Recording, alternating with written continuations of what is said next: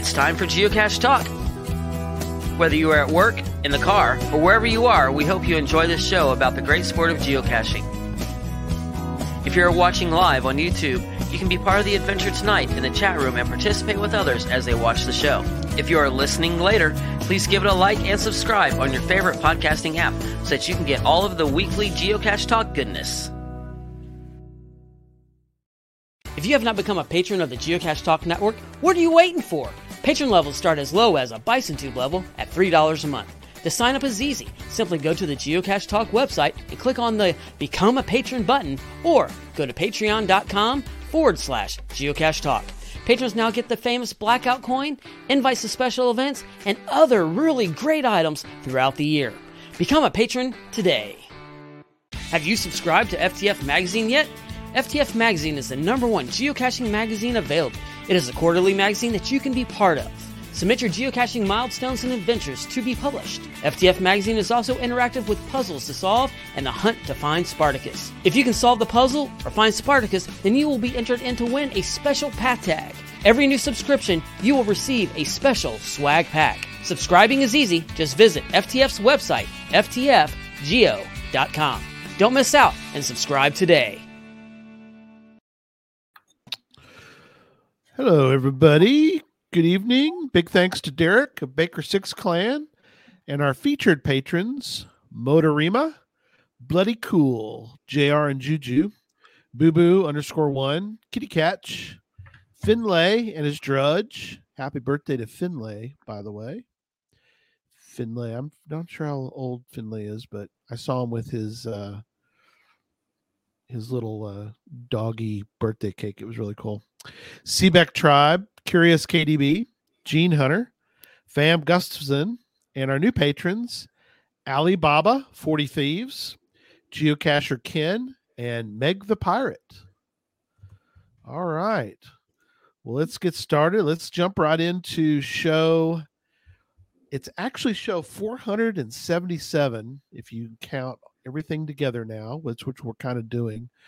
So this is our 477th show. That jumped us up a few numbers. That's good. That's good, but that's all of them. That's including Puzzle Talk and Gadget Talk and Challenge Talk and everything, and Geocaching with Kids. So 477. Does it include Geocaching with Kids? Because that's audio only. It is audio only, but it's a show still. But how are we going to do that going forward? That one doesn't show up on YouTube, does it? No, but it shows up on it's on our grouping of shows. So our it's basket available. of shows. Yeah, it's in our sack of shows. Whole repertoire of shows. Yeah, there it's you in go. a giant bag of shows. I'll just have to trust you on the numbers then. Yeah. Well, I'm taking it from the how many times we upload audio to the website. So okay. There you go. Yeah, it's close enough. So, because, we have a lot of audio listeners. Thank you, audio listeners that are out there. So it's our 477th show as we welcome Brian Klinger to AKA K-Blast to the show tonight. Welcome to Geocache Talk. Hey, thanks. Glad to be here. We're so glad you're here as well. It's going to be a fun night. A lot of cool stuff we're going to cover. And before we do that, though, we do have a little bit of news we want to get to. So let me start with that. I am producing as well. So if we have trouble, you can't blame Derek because Derek's not here tonight to help us. Hey, that's the best time to blame Derek. He's not here to defend himself. What are you talking about? Here to defend himself anymore. So let's start with some news.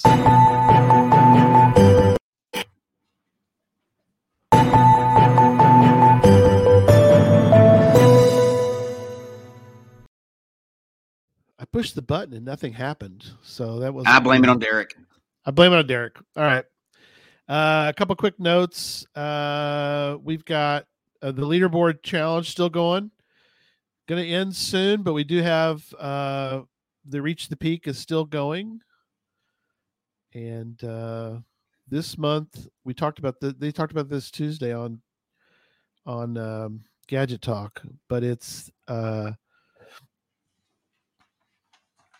Aconcagua Close Of course. enough. You get the idea. Yeah. Aconcagua.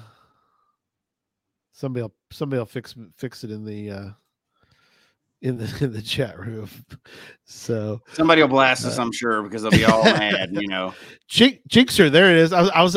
What's funny is I was about to say Jinxer will fix it, and I looked down in the chat room, and she did fix it. Aconcagua.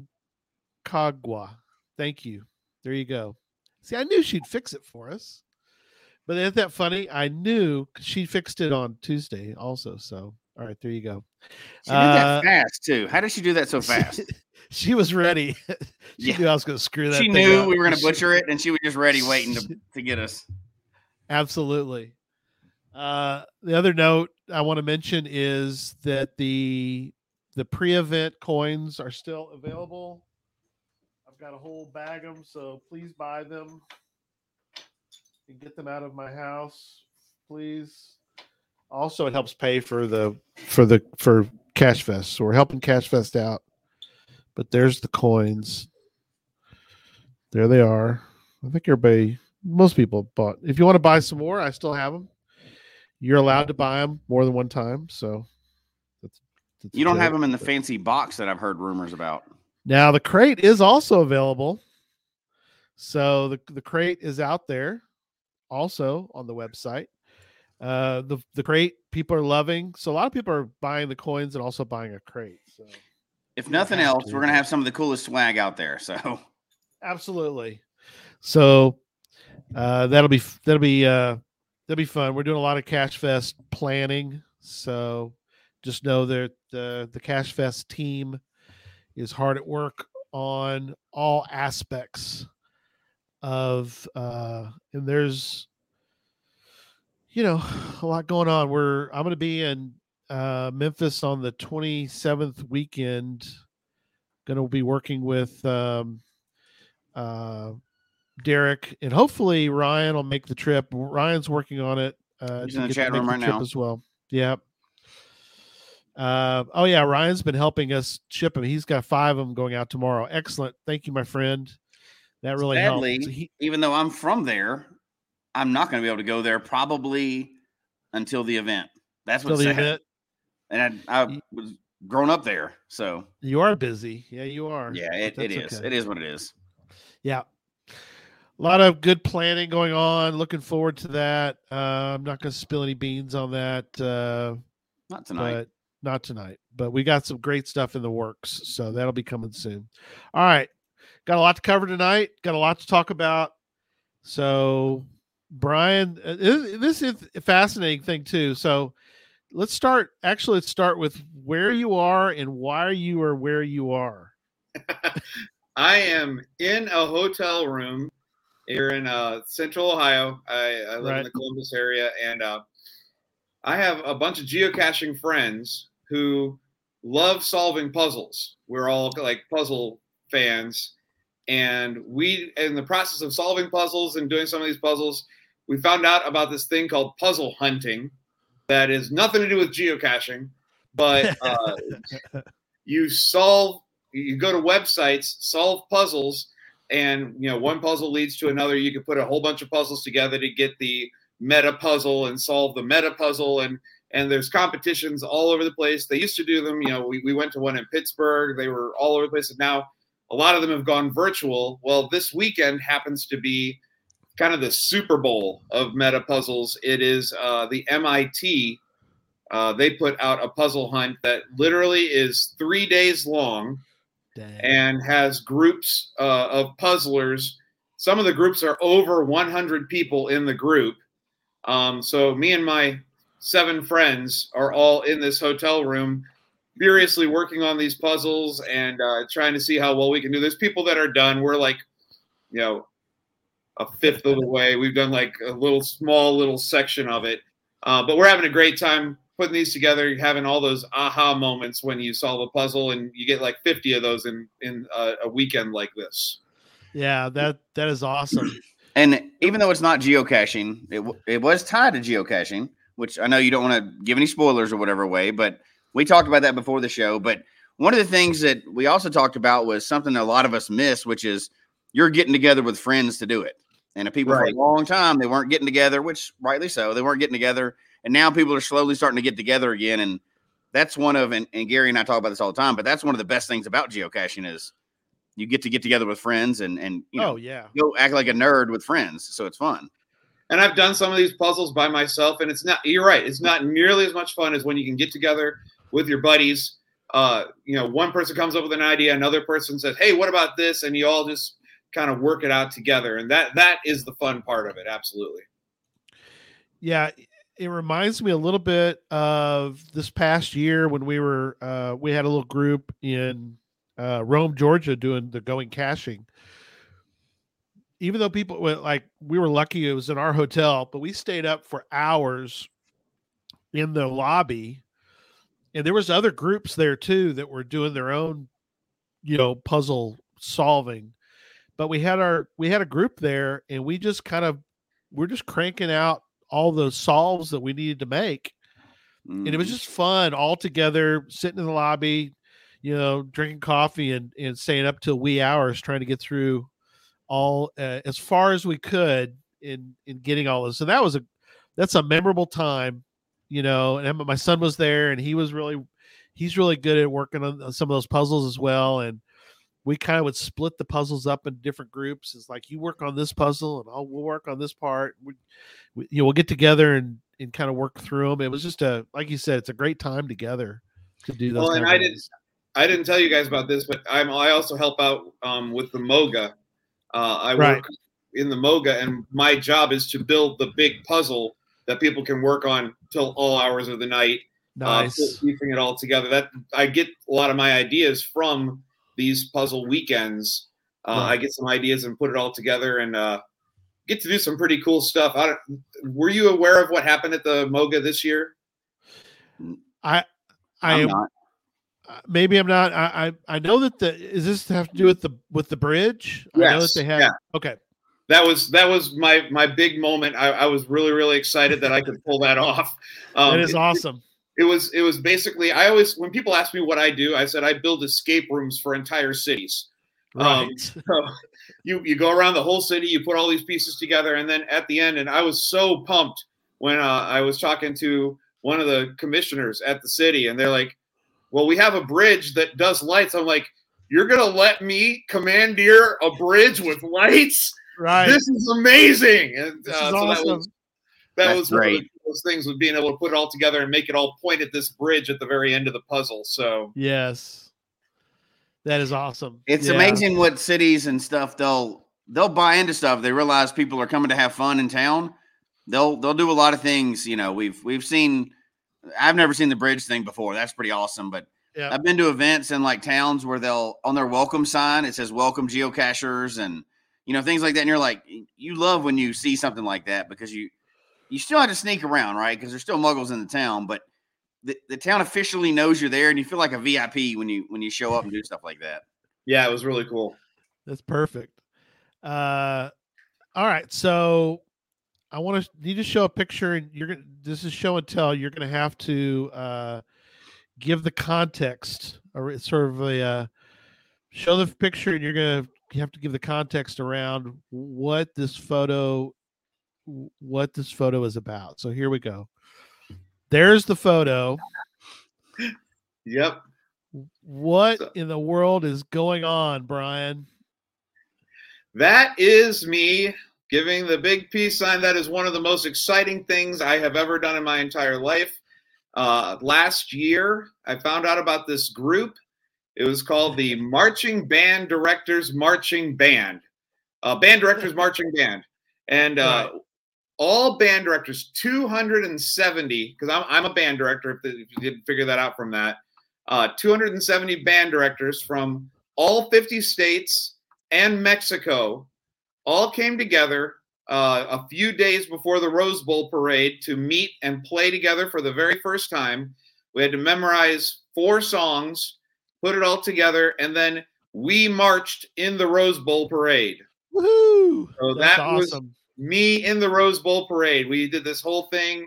If you saw the band director, we did a bunch of firsts ever. It was the first group of band directors from all 50 states. It's the first time that there has ever been a float and marching band entry. It's either a marching band or a float. We were a float marching band, and what we did was we were marching around that corner where they do the TV, and they had us split up, and the float went through the band, which is incredibly dangerous. And we spent a lot of time practicing to make sure no one got run over, because that's kind of important to not have that happen. Kind of important. That could be another first, though. Exactly. A marching band run over by a float. That probably hasn't happened. So the float gets all the way through, and then we close up back up. And so the float is in front of us from that point for the next 5.5 miles of marching that we did. And after the first mile, they say, all right, all the TV cameras are off. You can do whatever you want. And that's where that picture came from, with me giving the peace sign. And I was high-fiving people along the parade route. I just screamed at one point, I can't believe I'm in the freaking Rose Bowl parade. I'm in the Rose Parade here. Take a look. Yeah, that's okay. That's was awesome. so cool. And actually, we're talking about people getting run over. They have people who are working the Rose Parade, and one of them was on a little scooter, and he passed out. Something happened. He drove into one of our sousaphone players. No way. Oh, my God. I'm sitting here right behind it. I watched this domino effect of band directors just falling to the side of me. I'm like, I'm glad I'm not over there.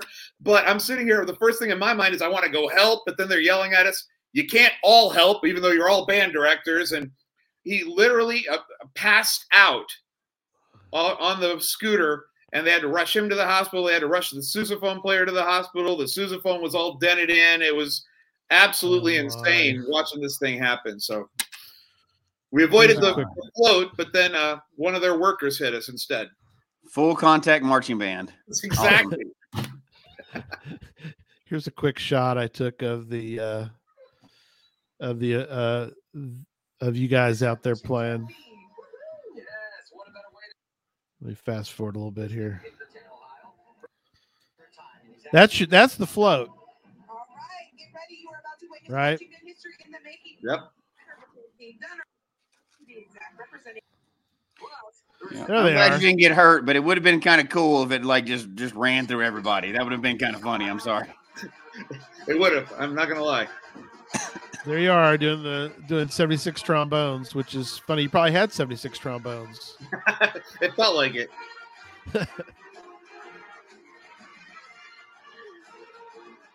That is awesome.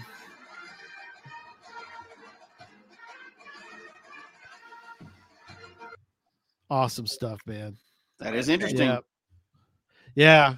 I taped it and I went back and I was like, I know Brian's in here. I don't know where he is exactly, but I'm gonna tape it. I sent you that because obviously but that's just really cool. I mean, we watch it every year, maybe not necessarily always live, but we'll tape it, and the wife and I will go back.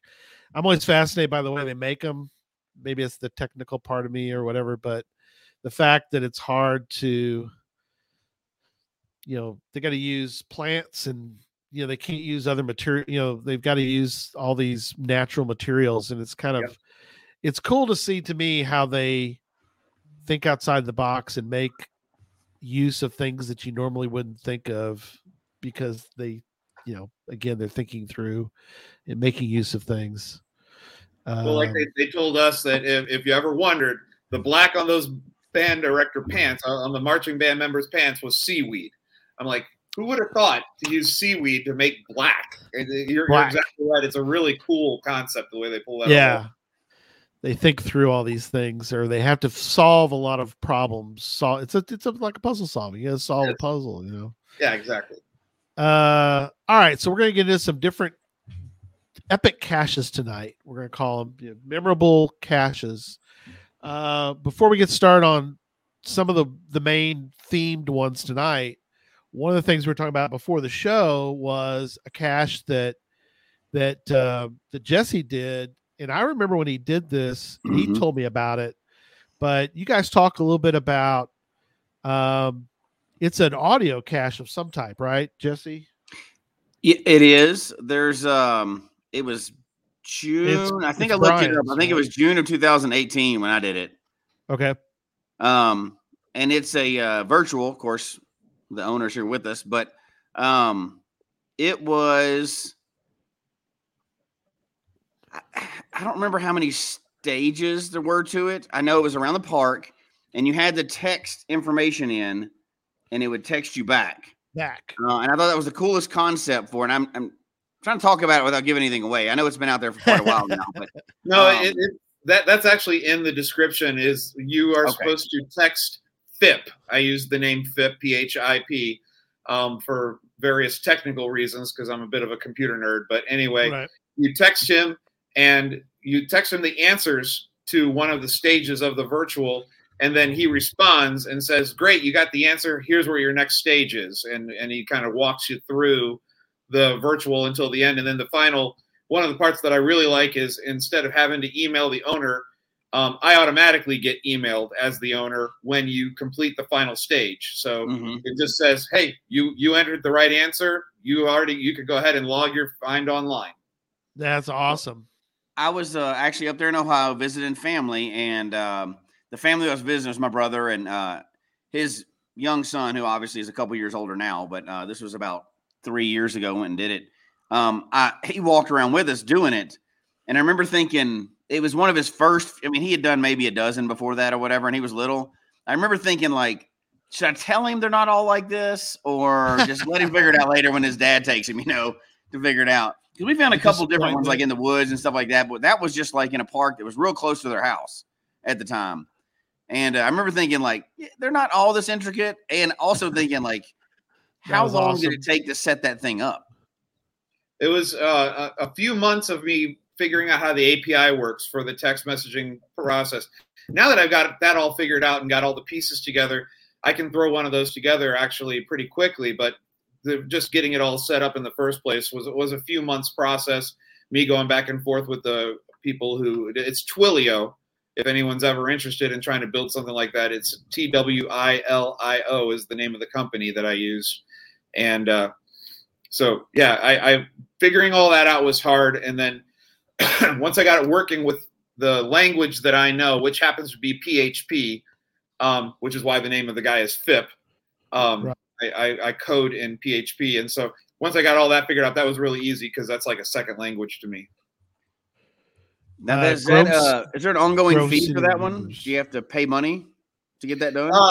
It's like a half of a tenth of a cent or something per text message. So I pay for it, but if people enjoy it, as long as they're not sitting there spamming and texting over and over, I haven't had that happen yet. So I feel like I'm all right with paying that little bit out. It's ended up being when we had the Gigastock that didn't happen.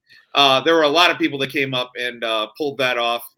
Came up to do it just because it was so rare to find a virtual with a 5-star difficulty. And so a lot of people came up and did it. And I probably put out $20 that week, but that's not bad.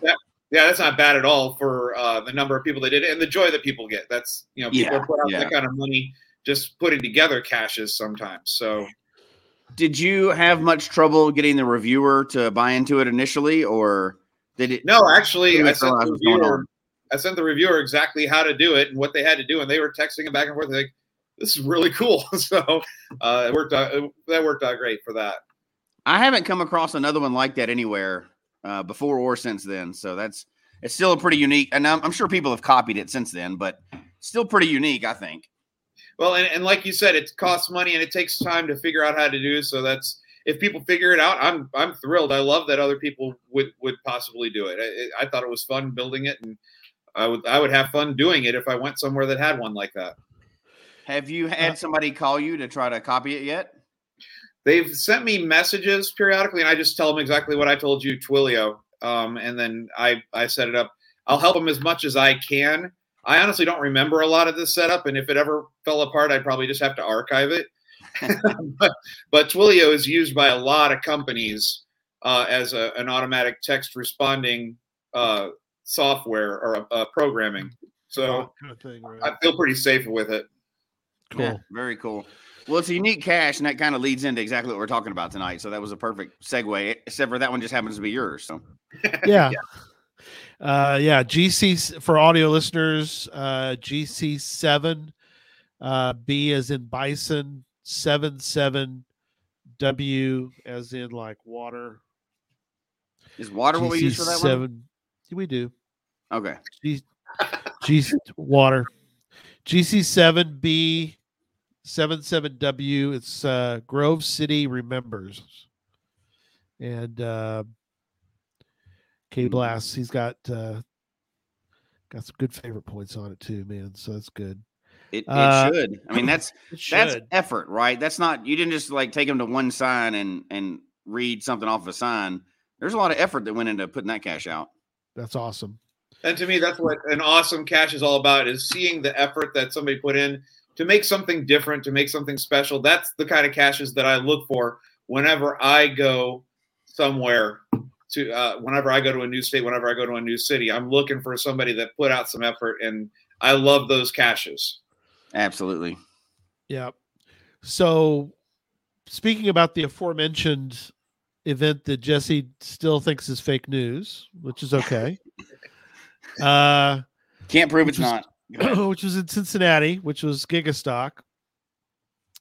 Something happened. And so I want to ask you about, we're going to start talking about this cache that one of our main topics tonight, Brian, and that is a cache that you found out about by a discussion that was at Gigastock. So take us back to that time. Do you remember much about how that came about? Just finding out about this cache first. I actually do. I remember most of this. I was at the Gigastock that didn't happen, and I was wandering around to various vendors and talking to people and just shooting the breeze, because people who know me know that I just like talking to people. I know that my friends, if they're watching this, are all laughing because they know that that's absolutely who I am. And I'll talk to anybody, and I love talking about caches that are amazing, that are different, that are outside of the box, that are pretty special. And I've mentioned it to one of the vendors at Gigastock. Right. This was before the whole thing kicked off. And they said, "Oh, you have to do Pandora's Box." And I said, "What?" They said, "It's one of the best caches that I've ever done in my entire life. I guarantee it." And I've done she mentioned, hundreds and hundreds of caches she'd done. And she said, "You have to go do Pandora's Box." And I went, "All right, well," I mean, she was very, very adamant, and that I don't get that very often. People are like, "Yeah, there's some cool cache out there," but she was like, "This is the greatest thing I've ever done. It's an experience. I can't even describe it to you." And I said, "Okay, well, that piqued my interest." That seals it. So I went and looked it up, and I found this thing in North Carolina, and I started looking all over the page. This is actually a hilarious story. I'm looking all over the page, trying to find anything about how this thing works. And there's all kinds of pieces about, and I'll go ahead and get this started here. To even get into this cache, you have to get one of 4 keys. You have a north, west, east, and south key. And you have to get it from somebody who did it prior to you. They're set up as trackables and stuff that you can put into a cache, but most people just hang on to it because you know what happens to trackables in caches. So I was looking at this cache page, trying to figure out if there's any way to find out who has the key, how I could get one, what I could do to that's a great. You're no longer my friend if you don't do it. That's funny. That's fantastic, because there's some truth there. So trying to figure out what to do, and I'm looking all over, and I look into the hints, and there's this weird hint at the bottom. And because I'm a puzzler, I look at things different than anybody else. And I put some things together, and I came up with a phone number. I rearranged things, came up with a phone number, saw this phone number, and I went, I'm going to call this number. I mean, it's the area code was for the area that this cache is in. Right. I'm like, this has got to be something. So I called the number, and they didn't answer. Okay. And it's, getting late at night, I'd say 11 at night or so, and I get a phone call. And I'm like, who's calling me at 11 at night? Right. And I answer the phone, and the guy on the other end says, I got a call from this number. Who are you, and why were you calling me? I said, well, I was looking, and I thought that I just had a wrong number. Yeah. So I'm like, I don't want to say, well, I'm looking for a geocache, because if it's some weirdo, I don't want to cause problems. And I'm looking for something about Pandora. He's like, what about Pandora? And I said, well, there's this thing that I do. It's like a scavenger hunt thing. It's like, and all of a sudden I must have hit the right combination. He went, you're talking about Pandora's box. What do you want to know about? And so I knew that I was talking to somebody who right. It was the cache owner. Right. The cache owner apparently encrypted his phone number and didn't think anybody would figure it out. I went and figured it out. And he's like, well, you need to get on the cache page and sign up and tell people you're interested and then try to make this happen. And wow. So I got on there and did all this. And I get a message from somebody. It was King Tut is the name of the cacher in the area. Okay, right. He says, I see you're interested in this. It's really hard to do, and you have to be in the area to do it. You're from Ohio. How are you going to do this? And I said, well, I'm just going to be in North Carolina. Is there another one you can recommend? Because I look for awesome caches, and he came up with another one by the same cache owner called Earth, Wind, Air, and Fire. Right. And so we decided I'm going to go meet this guy that I've never even heard of before who sends me a message on geocaching. I met him in a park, and right. he found another buddy, and we all went and did this, and it was a pretty amazing cache that we did. That one was also awesome with climbing bridges and climbing cliffs and getting into some really crazy stuff. And after we did that, King Tut said, all right, I think you're worthy. I'm going to save it for you. And so he's become one of my good caching friends. Every time I get a chance, I've driven down to Carolina and stayed with him. And he's talking about coming up here. He was going to, and then COVID hit. We got all awesome, though. Crazy plans that we want to do, but awesome dude. But so that's how I got word of this. And then I had access to a key, and there are 3 other keys. And then the trick was, how do we get all of us coordinated to show up at the same time? And so that was a 2-year process, because one of the people who had a key went off the grid. And I had to contact him. I was doing everything I could to get hold of it. And that's me receiving the key. You are from King Tut. the key. We're showing it on the screen for he did not let me have it until the night before, because he did not want me losing it. That's awesome. That's incredible. In case people are wondering, as far as it's in the book, not this version, because you can't buy this version anymore, but in the 501 geocaches in each state, whatever it's called now, that I called it anyway. So Earth, Wind, and Fire is number 4. Yeah, number 4 on the list there, and Pandora's Box is number 1. So you definitely found 2 of the more memorable ones in North Carolina. So incredible. But this is kind of how really tonight kind of got started. Was I've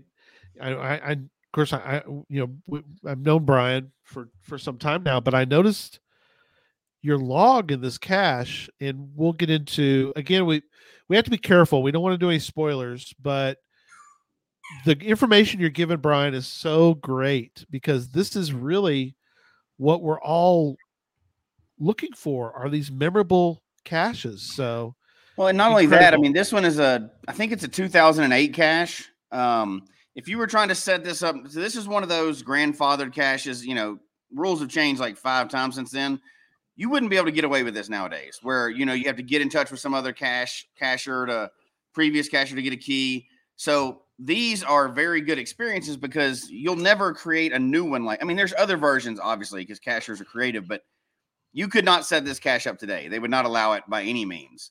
So when you come across something like this, it's worth going to do while it still exists, because things like this won't exist forever because they're hard to keep going or whatever. But you shouldn't miss, anytime you hear of one like this, you should never miss an opportunity to go do a cache like this, because they're not making more caches like this. Right. Well, and the cache owner was fantastic. I will, just to give people some idea of what you're dealing with. I'm not going to give any spoilers, but you need to know what you're walking into with eyes open. Right. You get there, you meet a bunch of people you've never met before, possibly, and then you're all working on this, and you're walking. I don't know a better way to describe it, through a swamp. We probably took 8 to 9 hours through the swamp. So that just gives you a little taste of what we were dealing with, solving things in the swamp, searching things, doing crazy athletic things, all as this big group. And the cache owner is one of the coolest people. He goes through with you, because I told you it took 2 years to even get us out there. He actually created an extra key for us, just so, and he worked it out to get a 4th person. Wow. He did all that. After he saw all the work that we put into trying to get all 4 of us together, how many times we tried, and this 4th person never showed up. He worked it all out. He came along with us through this entire thing, this entire day of caching. And Crazy. There were a couple of the stages that were gone. And he brought replacement stuff along with him to go up and fix it while we were out there. And we would have never been able to do it, obviously, without him there. And he cares so much about his geocaches that he creates, and he puts so much time and effort into it. He wanted to make sure stuff was right, and we got the experience that we set out to do. And I love that. He's a very conscientious, caring creator of geocaches. I think you've got a few we'll call them friends / trolls in the chat room, but they all want you to talk about some kind of tree. So Trey is in there. Oh, and so Kyle. All right, Ben. Yep, those are all the guys downstairs that are supposed to be working on puzzles, but apparently they're giving you a hard time.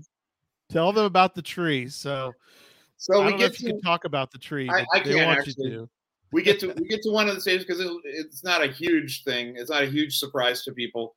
We get to one of the stages, and we're searching everywhere, high and low, and I tend to look high because I think trees and putting things up in trees, and he actually said this one was missing, so he climbed up this little tree. This guy is, okay, I'm just going to say it this way, way smaller than I am.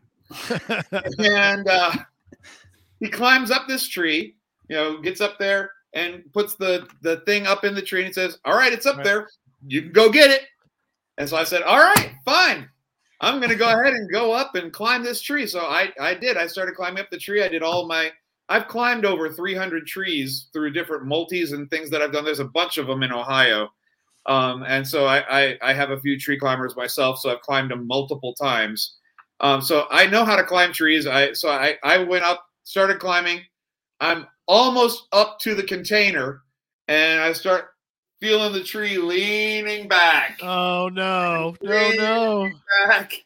And I just kind of keep on going. And I just put my feet down, and I have a hold of the tree. I said, all right, somebody grab the container. It's right there. And yeah, literally the tree snapped. Once it buckled that far, the tree snapped. I said, I don't know if that was I'm pretty sure that wasn't my fault, but maybe. Yeah, it's tree's fault. That's why they're razzing me. Is I broke a tree in the process of trying to find the thing. So the owner was out there the whole time in the swamp with you too? Yes. He came out dedication and his waiters and everything. That's what I mean. He is super committed to putting out amazing experiences. He has another one, The Labyrinth. I don't know if that's in your book. I'll take a That's look. another fantastic one we went out to do. That was underneath. It might be underneath Durham, where Duke is. Right. You're crawling around in the tunnels underneath Durham for miles, literally miles of crawling. When I made that phone call that first time, he's like, "Have you ever done any caching down here in North Carolina?" I said, "Yeah, I did Labyrinth." He said, "You did not." Yeah, I did. I went and I started like describing some of the things that I did, and he's like, "All right, maybe you did." And I told him what my name was, and he could go find my log and see where we all got together and went out and did that. And that's another fantastic one, The Labyrinth. I think it's definitely top 20. It's not in the top 10, but I think it's top 20. It should be. It's another great one. Another great cache. Well, it's memorable. It's hard. Go ahead. Yeah, I'll just say real fast. It's some of these. It can be kind of hard to get into the top 10. Unfortunately, again, it's subjective. We're looking at favorite points, so it is what it is. So. And I know that this isn't the determiner, and obviously that's not what gets it in your book or makes it more popular or whatever. But to me, right. I've only been on very few caches where the owner was like so proud of the cache and so invested in it, they would come out and do the cache with you. Like when you go, one of those rare caches. And out here, it's typically like a hike. They'll go and hike with you or whatever. It'd be a mountain cache, but but anytime we get to, of course, we're lucky enough we get to talk to everybody, gets to do all the weird caches around the world, but.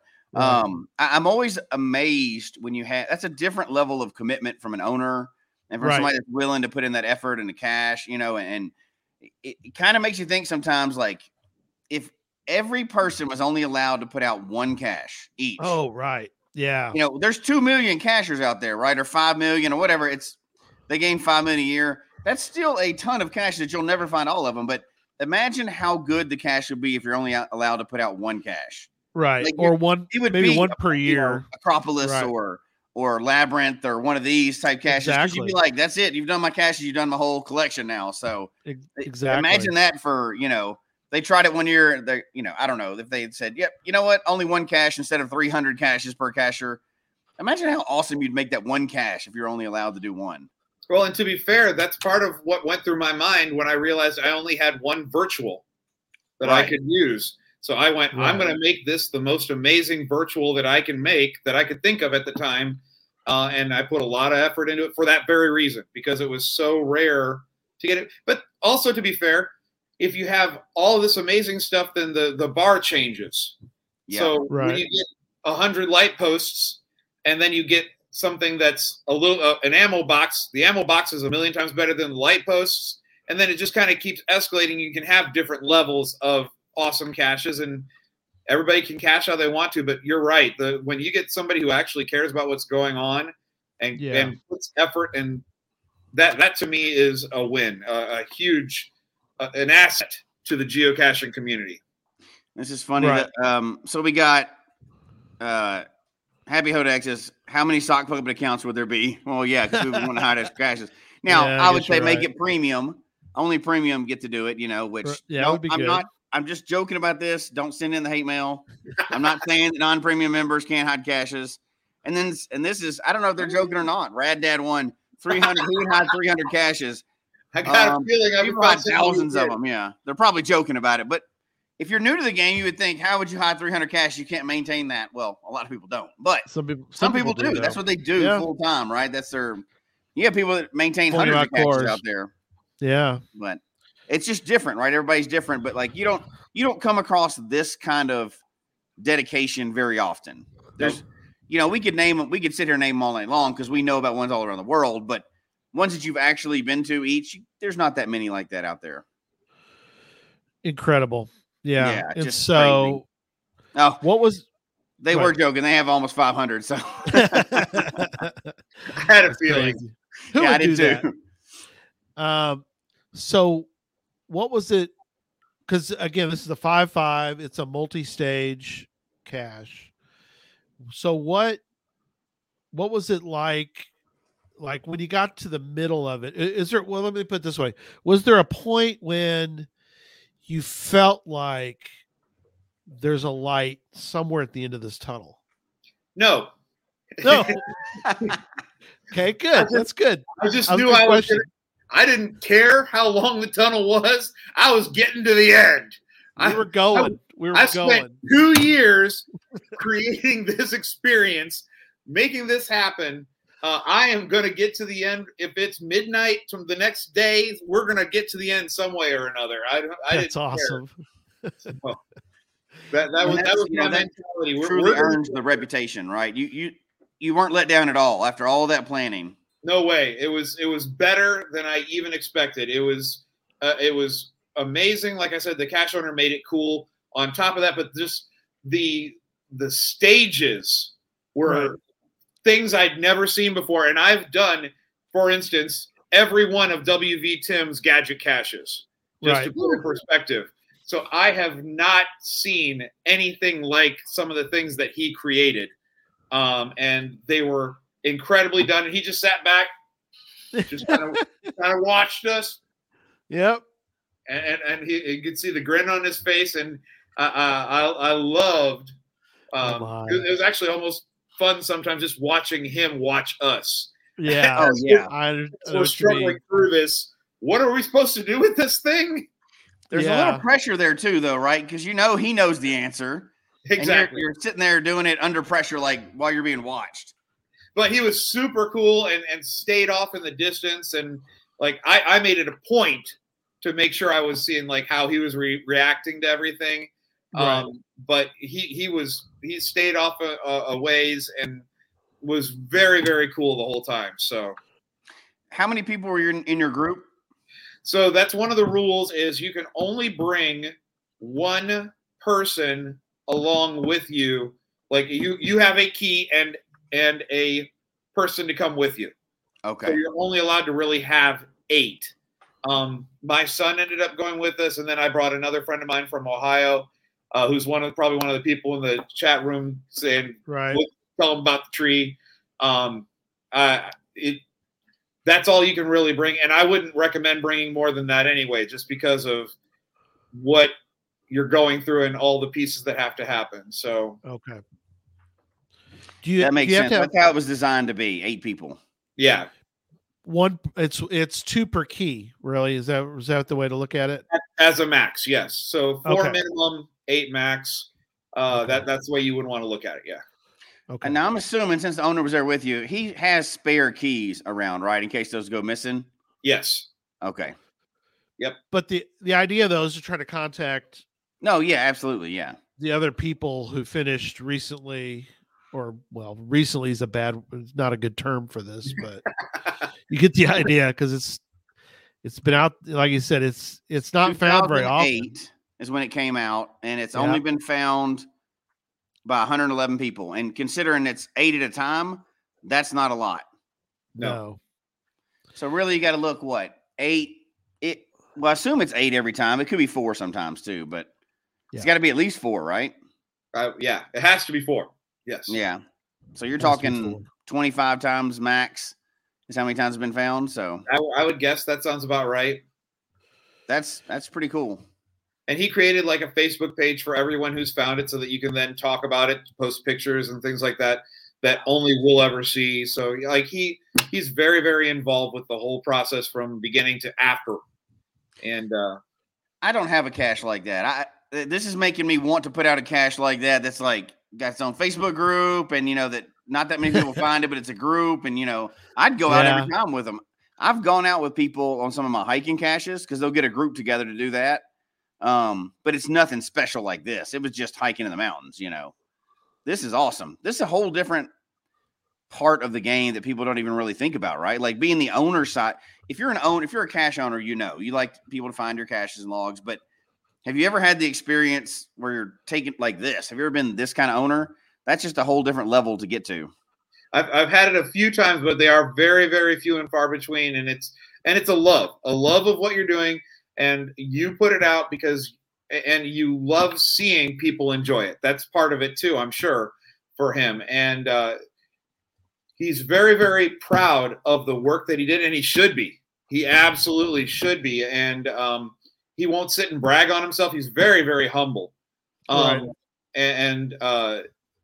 But he feels the same way I do. Caches should be, if you put out something awesome, then people need to find it and people need to be able to experience it. It's an experience. It's not just finding a cache. You're creating an experience that it sticks with you. I still can smell what it smelled like. I feel I can bring myself back to that place when I was doing this. And that's what I love when I go out geocaching, is finding those experiences that are bigger than just I found a Tupperware in the woods or whatever. Right. That's extremely memorable. I mean, you don't have that many experiences in your caching career that are like this to rival something like this. Yeah, you want those. And CB590 brings up an interesting point, which is sounds like a great cache experience, but seems like a lot of work for very few to enjoy. It is a lot of work. And my response, I'll get y'all's response, but my response would be, yeah, that's the point. Mm-hmm. It's not supposed to be enjoyed by everybody because it's an experience. It's a truly immersive, full experience, and not every cacher is interested in that, which sadly we should all do. We all should do some of those in our. Not every cache should be like that, but no, I mean that would be overkill, right? That would be people's cache counts over 10 years to be like 11. Right? You wouldn't be finding tons, right? But that's like we talk about all the time. Something like this balances out like a power trail weekend, exactly, or a puzzle that you work on for 6 months, or that virtual that's at Mount Rushmore. You're only going to get that once. I mean, it's just a one and done kind of deal or whatever. But it's every one of these that you have balances out those, that 100 that you find along a fence line that you just pop and go, right? So, yeah, you wouldn't want that, if there was only one in your area like this and there was no other caches, you'd be done quick. So, but it's good to have all these type of experiences, not just for everybody, but even for us. Like we cache year after year. We've done it for a decade now, and I want different things to do at different times. Exactly. Yeah, incredible. We got to get on to the other cache, but let's wrap this one up. What was it like to finish the cache, Brian? And then what else do you want to kind of wrap up on with Pandora's Box before we move on to the next one? So just getting to the end, getting to the afternoon, we've been working the whole time. We hadn't eaten, we didn't bring food with us because we didn't know that it would be quite this long. And other people have done it in shorter amounts of time. And we got to the end, had some difficulty with the final stage. I don't want to get into that because I don't want to spoil anything. But you're sitting there going, I can't believe we're at the end and we can't finish. And we finally get into this thing, and it was just one of those, the heavens have opened up, the sun comes down, and then you finish it all and you go, crap, we got to walk back to the car. But we did. We walked back to the car, and then we're like, we got to go somewhere to eat. We got to go somewhere to just talk about this experience that we just went through. Sat and talking to the cache owner on the way back about, he was looking at us like, I can't believe it took you that long to solve that stage, and we're dealing with some of the ribbing and all that kind of stuff. My buddy King Tut went along with us, even though he had done it before. He came along too, as just to walk along with the cache owner to watch us as we were going through the process, because he loves the cache that much. So we're all talking about, their experience versus our experience. And, you see some of this stuff, and it was just, and then like for me, this is the post-caching celebration, go out and enjoy. And then, for me also, the big finale for me is writing the log, because when somebody puts that much work into a cache, I want to put some kind of effort into the log I wrote. And so I take time, and I'll take a few days before I write it. And a lot of times I'll do song parodies, or I'll come up with something silly to just talk about how amazing the experience was, and let the cache owner know that no matter how much I may have complained, how many times I fell down, how many times I broke a tree, all of the things that may have gone wrong, that this changed my life, literally changed my life, because I went through an experience that not very many people have gone through. And that to me is super special, to have an experience like that with people. And you know, these are people that some of them were my friends, some of them I'd met for the very first time, and we're going through this amazing thing. And I want to make sure that the cache owner knows about it, and that people who read my log know this was not just TFTC. Yeah. No, you wrote like an ode. You wrote like you did like an epic poem, like the days of old. You know, you're like, so everybody should go read Brian's log post, because it's incredible. It's in the show notes, by the way. I cut and pasted the show notes because it was epic, and I wanted people to read it. So it will be in the show notes, but also you can go check out the page, and you wrote like a poem, like one of those, like the days of yore with it's a ballad, so that's awesome. It was actually, if I remember right, that was the parody of Ride Till I Can't No More, because that song. Yes, that's time. It. That's what it was. It was a parody of that song. Yeah, I'm gonna hike till I can't no more. I'm gonna take my key to Pandora's box. What's fun about getting to do a log like that? It means you've done something special, right? If you're writing a special log like that, it's generally because, unless you're just bored, it's generally because you found like a really awesome cache, and you just don't come across those that often. I mean, there's cool caches, and like there's some gadgets I've found that are just mind blowing. Some of the gadgets, right? But that's not in the same ballpark as what we're talking about right now. Like a whole day experience with a group. Not that one's better than the other, right? Because everybody likes different stuff. But I mean, there's some gadgets out there that are just crazy. I think that they're better, but it's not like the one guy said, it's not for everybody, and it's not something that everybody is going to appreciate or even be able to do. You have to be physically capable to pull it off. There's all kinds of pieces of every cache, and that's why there's so many different kinds out there, and I love it. Absolutely. Yeah. I wouldn't want there to be only one type of cache, even if it was this awesome, right?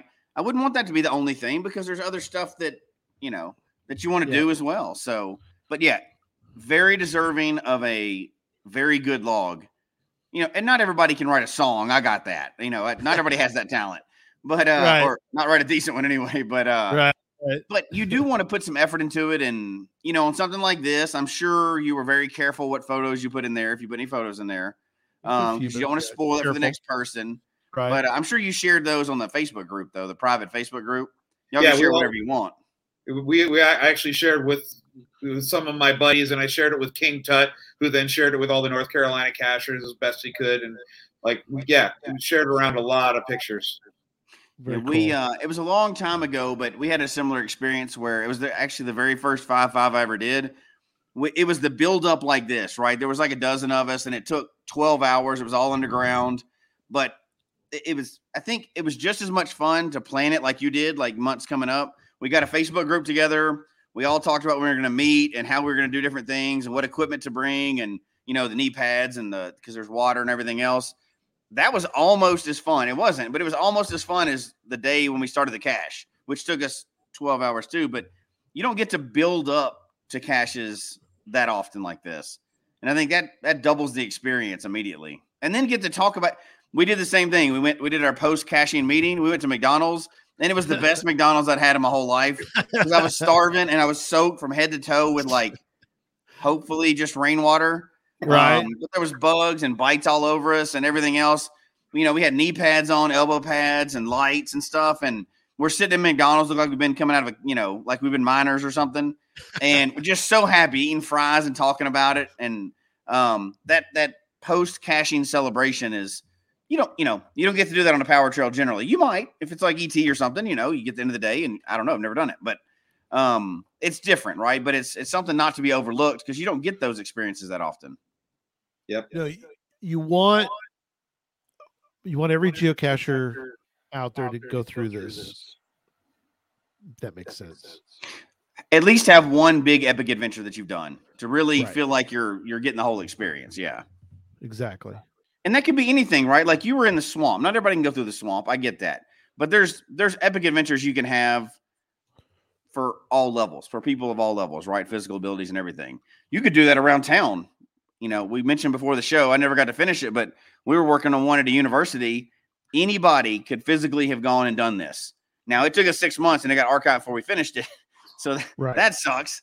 But anybody could have gone and done it, but it would still be considered epic. Yeah. Everybody should do it at least once in their career, something like this. Definitely. Okay, let's switch gears. We're going to talk a little bit about I'm trying to move him down. Okay. There's a cache out in Oregon. It's also made my book, the 501 geocache book. Very famous one, but I wanted to get your take on your experience, and I'll put it in the show notes, or it's in the show notes. I'll put it in the chat room and we'll bring it up here in this show, but it's got a funny name. It's called "You Can Have This Cache When You Pry It From ... So, by the way, on that last cache, I forgot to mention on the last cache, Brian, you're still the last person to have done that cache. That was April of last year. Yeah. And we're still, I don't know. I kind of watched that cache page. And I haven't seen anybody even talking about, I want to be next or whatever. So right. I don't know what's going on with that. Hopefully somebody will want to do it. I mean, all the stages are there. Well, hopefully. Yeah. There's no log since April of 2021. Not even a note, not even a right note on it. Yeah. So there's a little lull, but I assume somebody will come along and pick up the mantle again. But all right, we're switching gears. So this cache, tell us a little bit about how this cache came about in your knowledge of it, and how the genesis of you preparing to do this cache in Oregon. So this one was I had a friend, actually it's the same friend who went and did Pandora's Box with me, and we had this trip planned to go out to the Pacific Midwest, to get to Oregon and Washington, to get the original Stash tribute, to go and find some of the older caches that are in Oregon. And then we went and did a GCD up on in the Cascade Mountains. Mm-hmm. And then the ape cache. We had this whole big trip planned out, and those were what we had planned to do. And those are already pretty spectacular. The trip, those were the plan.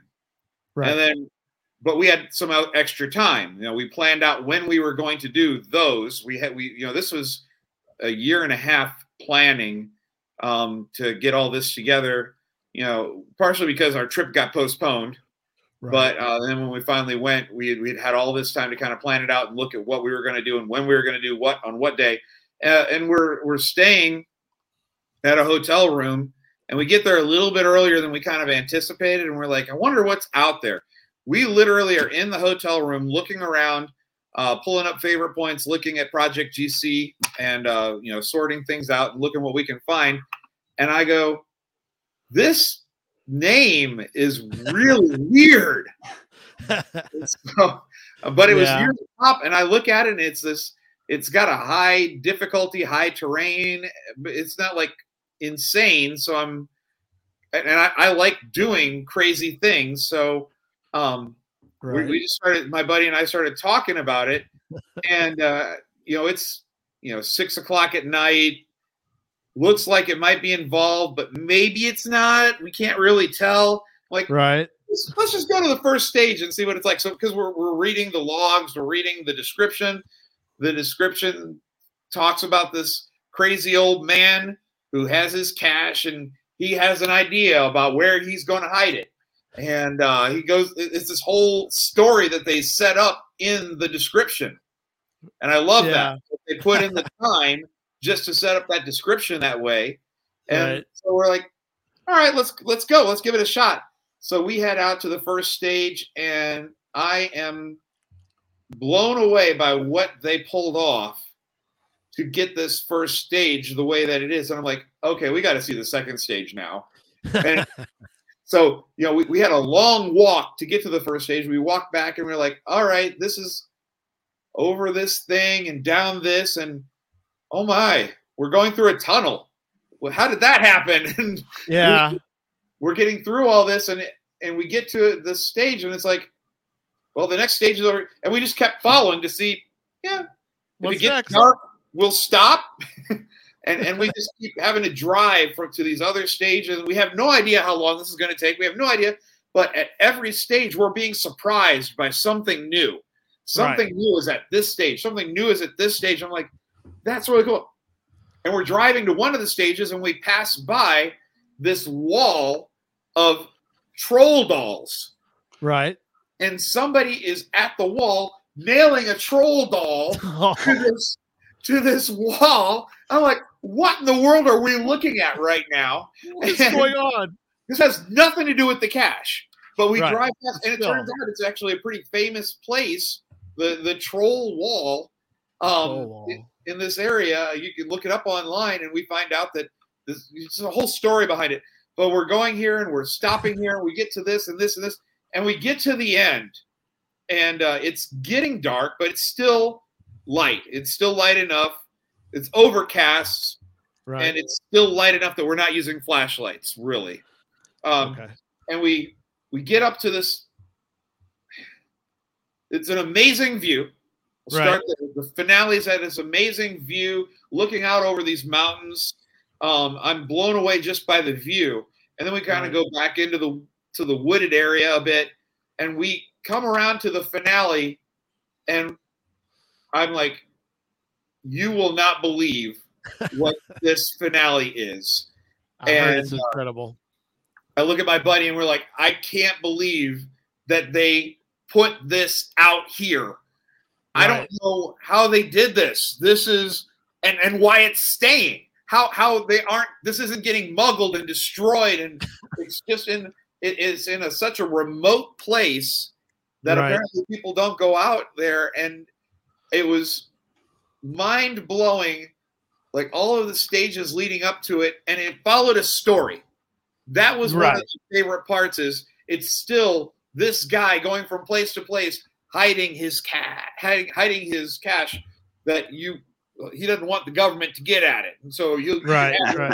from my and pride from my cold dead hands. Yeah, and so that plays into this whole cache. The entire thing from beginning to end is following this theme of you ain't going to come after my cache because you ain't going to be able to get to it from all the things that I'm putting you through. It's so awesome. And we like I said, just totally on a whim, last second, no planning involved in this case. But we're going for it. Happened upon it and went, we're going to go give this thing a shot. And we got back, and I'm like, man, something smells. And it was my shoes from being in the tunnel. And so we had to go get some quarters to clean things in the hotel laundromat. And late at night, because there was a little bit of a drive back and everything, and we went and celebrated after that one. Found a dive bar to go hang out and talk about what in the world we just saw. What was so? What so? I'm trying to talk around spoilers, obviously, right? So yeah, what makes this? And you kind of alluded to one of the things that I think, but what makes this an epic cache for you? What was the elements that really made this good? And I'll ask you a question about it in a minute, but I think you've already kind of alluded to one of them. What makes this on that list of epic caches for you? To me, it's anything that it's got some kind of surprise element, something that you've never seen before, something that's really, really rare, and you put it together in a special way. To me, it's the story. It is the full, like I said, from beginning to end, the experience. You are a part of a story. You are tossed into this story from the beginning, which is the description of the cache page, and you follow this story all the way through to the end. And then for me, like I said, I like finishing it up.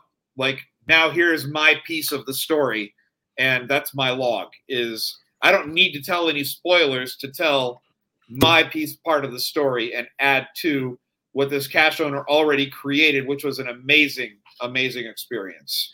See, that's what I was going to ask you about. If that was the kind of the piece, it sounds like we harp on this a lot on the show, obviously, but one of the often neglected elements of a cache sometimes is the cache page. You can really build up the excitement of the experience by, like this guy did. He told a story, and there's a story to get you started already before you even start the cache.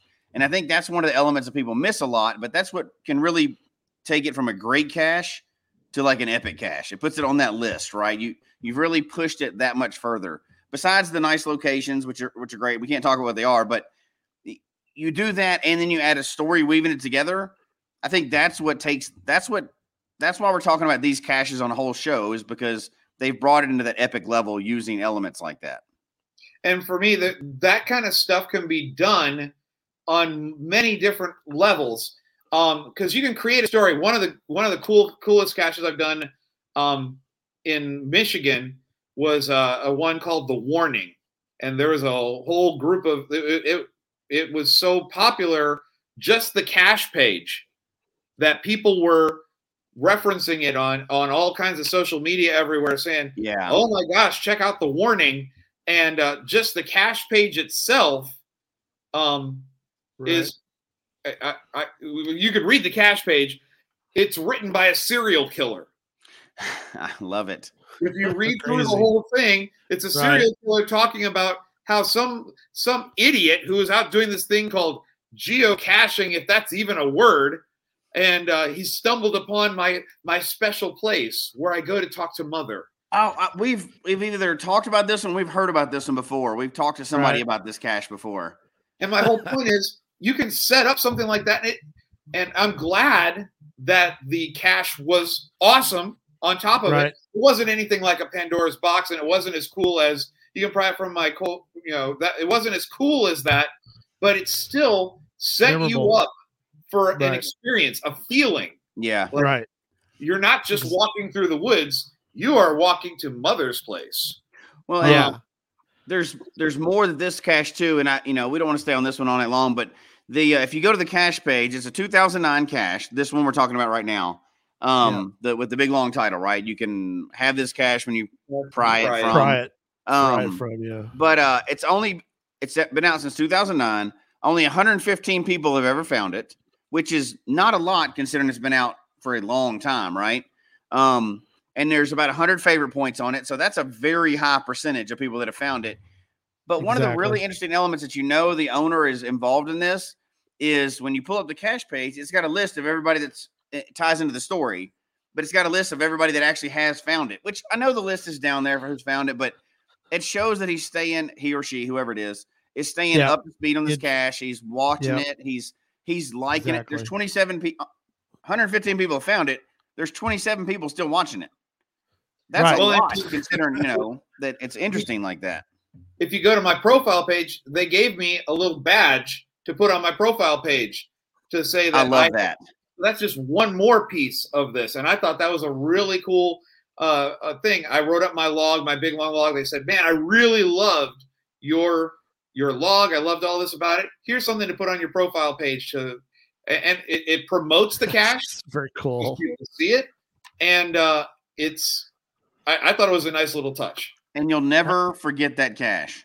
Nope. There's no way, especially even without the digital souvenir, but with that digital souvenir, and which is just like HQ does theirs and everything else. It doesn't go on that page, but I've seen that more overseas than I've seen here on cache series or whatever. But I love that idea, and not everybody can come up with that. I got that because everybody has different skills, right? But I just think that's one of the coolest things, and you're cementing that cache in your geocaching history forever after that. You'll never forget that one. Incredible. It is the number one most popular in Oregon. And we talked about, I think we talked about, or we at least talked about prior to the show, which is One of the things that we recommend that you do if you're going to a location is get on Project GC, pull up the state, and go into Wilson, the Wilson algorithm in Project GC, and look up the caches for a location. And you'll find that basically Wilson is a most popular sort of algorithm. So that will really help you, if other than just looking at favorite points, because favorite points tells you part of the story. Reason I like it, I like Wilson, and Brian likes Wilson, is that there's another part to that, which is not just people giving favorite points, because favorite points are good, but they can be That's a little whole misleading. show in itself. Yeah. Yeah, it can be a little misleading because, so again, most popular. I won't push my book too hard, but you can get more information about Wilson in my book. Go get the book. And buy just for fun, I looked at that one, the one we're talking about now. Yep. Out of the eligible people that could favorite that one, what do you think the percentage is of people that favored it? I actually know, which is part of why we went and did this. So okay. So not you, Gary. You guess. Oh gosh, it's got to be really high because again, it's the number one. I wouldn't bring it up if it wasn't. So yeah, 90 something maybe. 100%. Is it 100? Wow. 100% of people that are eligible to favorite it have favored it. Wow, that's pretty impressive. You don't see that very often. No, that is incredible. I mean, that speaks to it right there, right? Like, the virtual that we have, like we made, just like you said earlier, we get one virtual and we kind of used the one that I got for the geocache talk, and we put the plaque at Mingo, and which is that one great, has by the way, 400 something favorite points, but it's only like 25% of people that are eligible. There's a huge difference in that and 100, but it's 100%. That's a big difference. That weights that a lot differently, right? Yeah. Incredible. So we could talk about favorite points in a whole show, and we have, but I just thought that was interesting. 100%. That puts a stamp on that one right there. Sure. It does.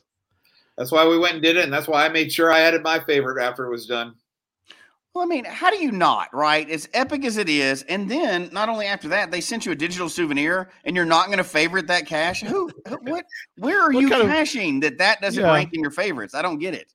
What kind of people are these that would not favor something like that? Yeah, be like, man, it's all right. That's just an okay cache. Yeah. Yeah. I do that every day. People do not do this every day. I can tell you that right now. Tell you right now. No.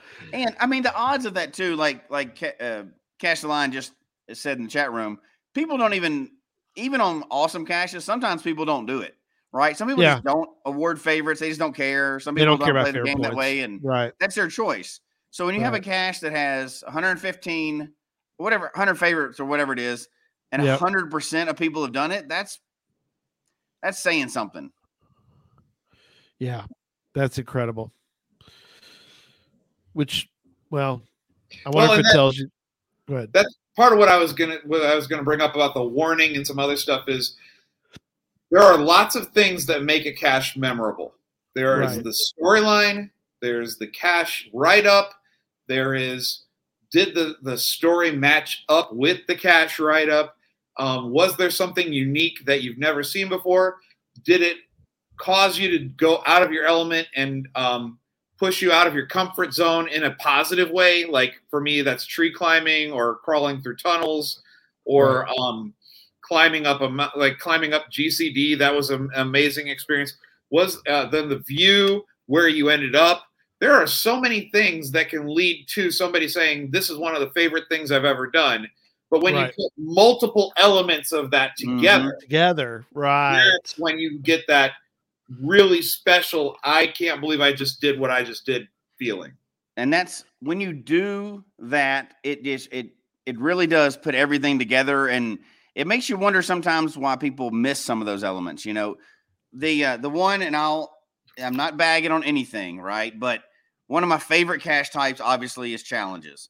But quite often, you'll work on a challenge for like 6 months, and then the final is like a pill bottle, and you're like, seriously? I've been dreaming about finishing this challenge for 6 months, and you threw a pill bottle under a bush. At least do something that's a little cooler than that, because some challenges you're already qualified for when you show up. That's fine. Yeah. But there's some that unless you're just a weirdo, you're not going to be qualified for every challenge because there's weird stuff out there.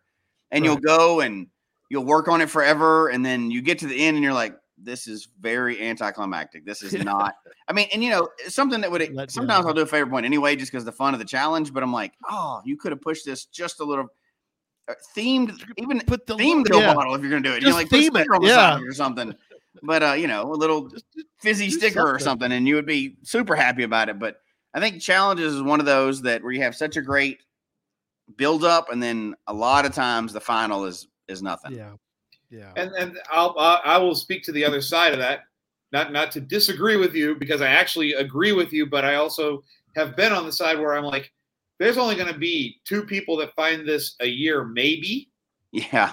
And I don't want to blow my shot at a lot of people seeing this amazing view, for instance, right?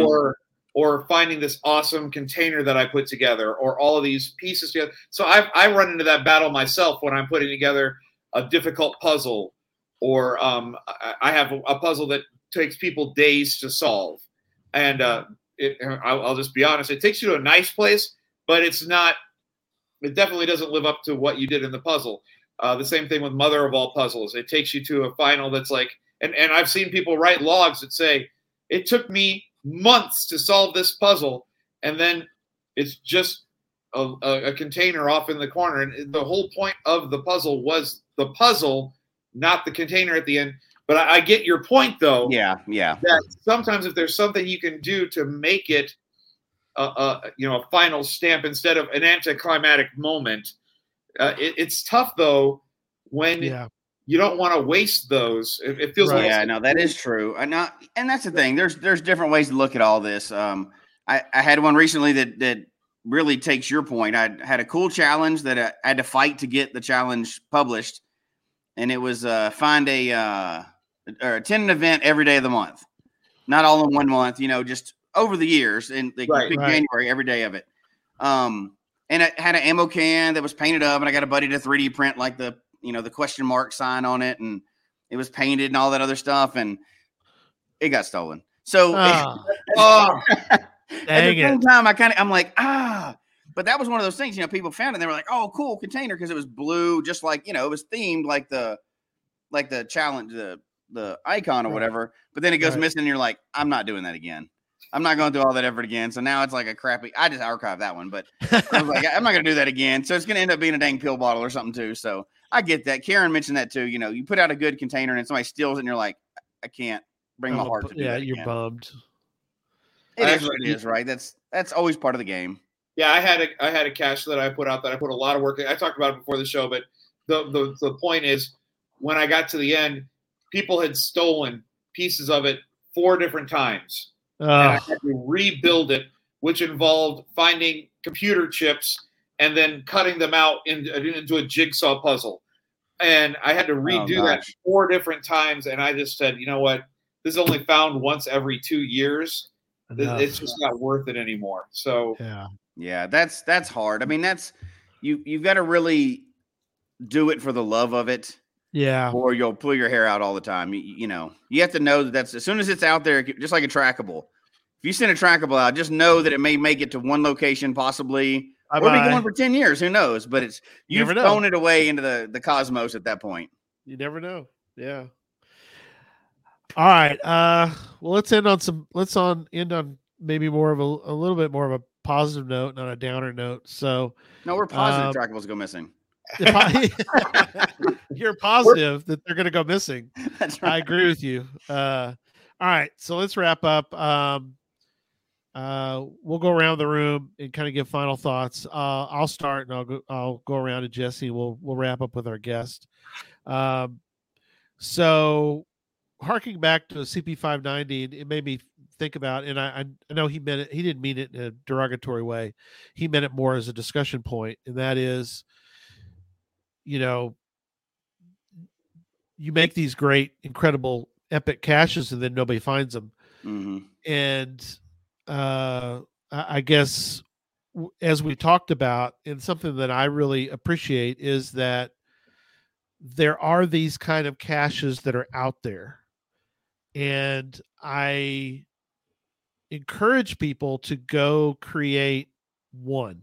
You don't need to create a whole lot of these, but if you have the elements that you think will come together, and that's the key, is not every location in the world has the elements that would lead to something like that. But I think most places can lead to a location like that. They don't have to be exactly the same.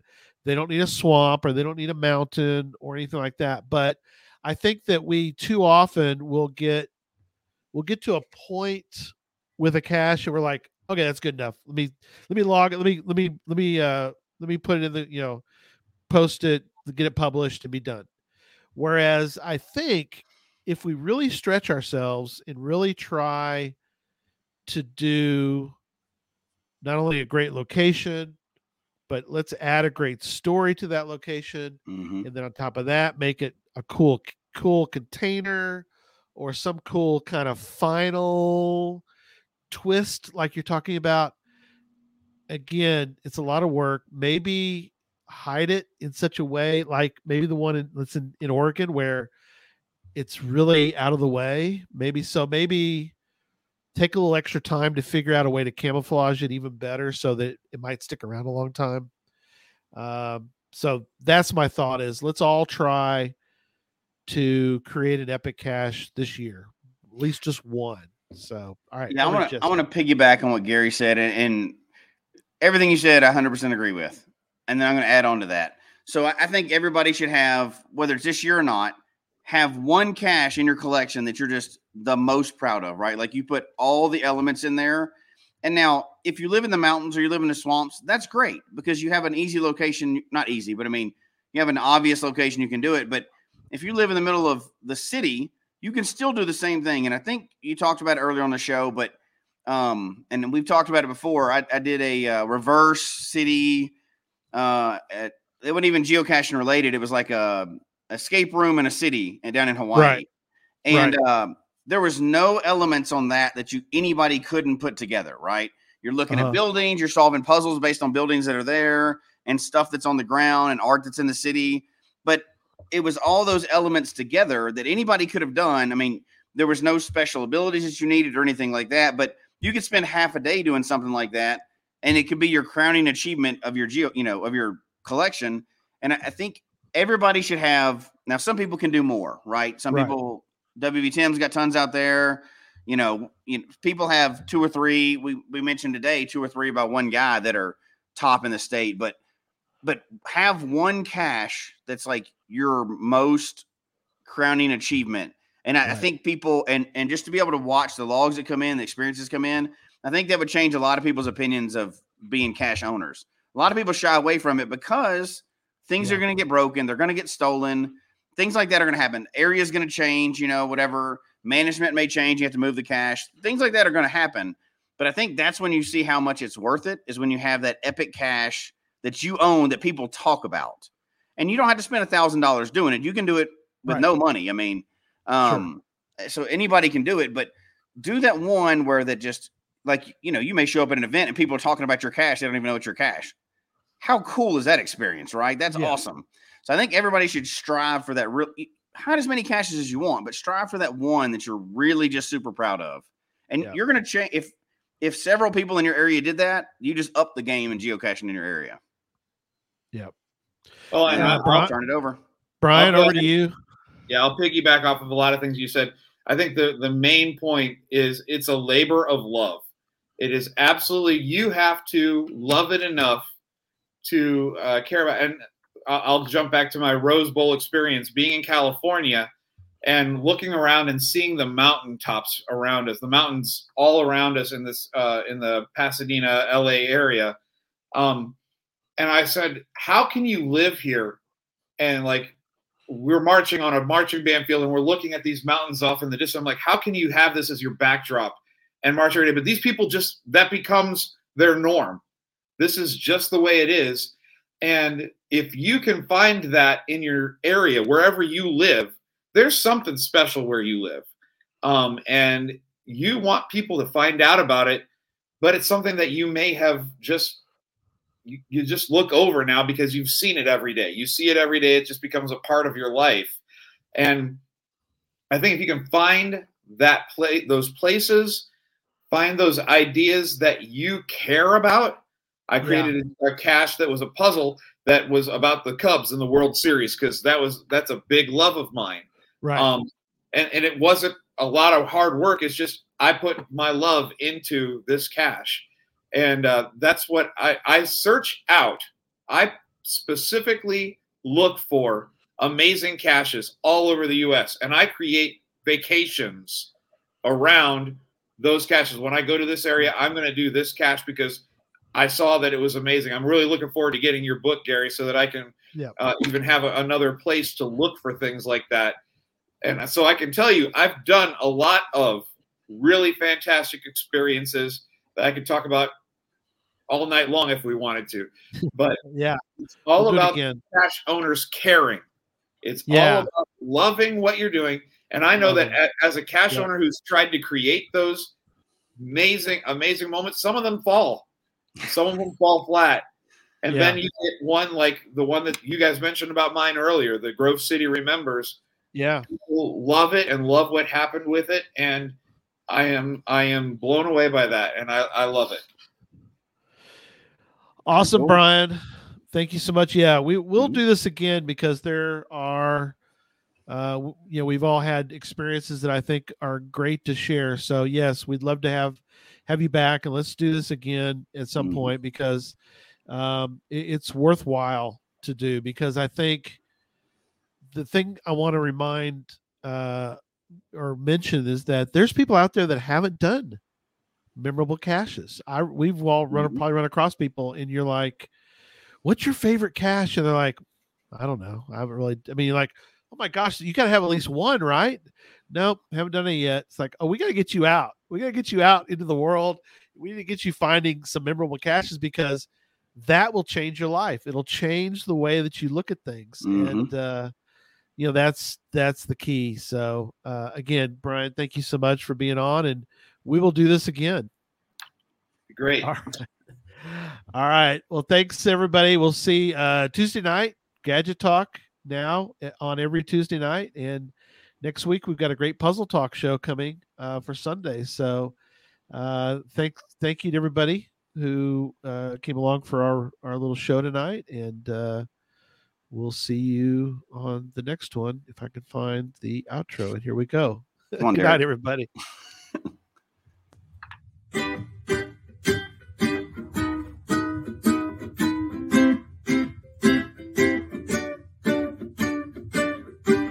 May your finds be many and your DNFs be few. May the terrain and difficulty both be less than 2.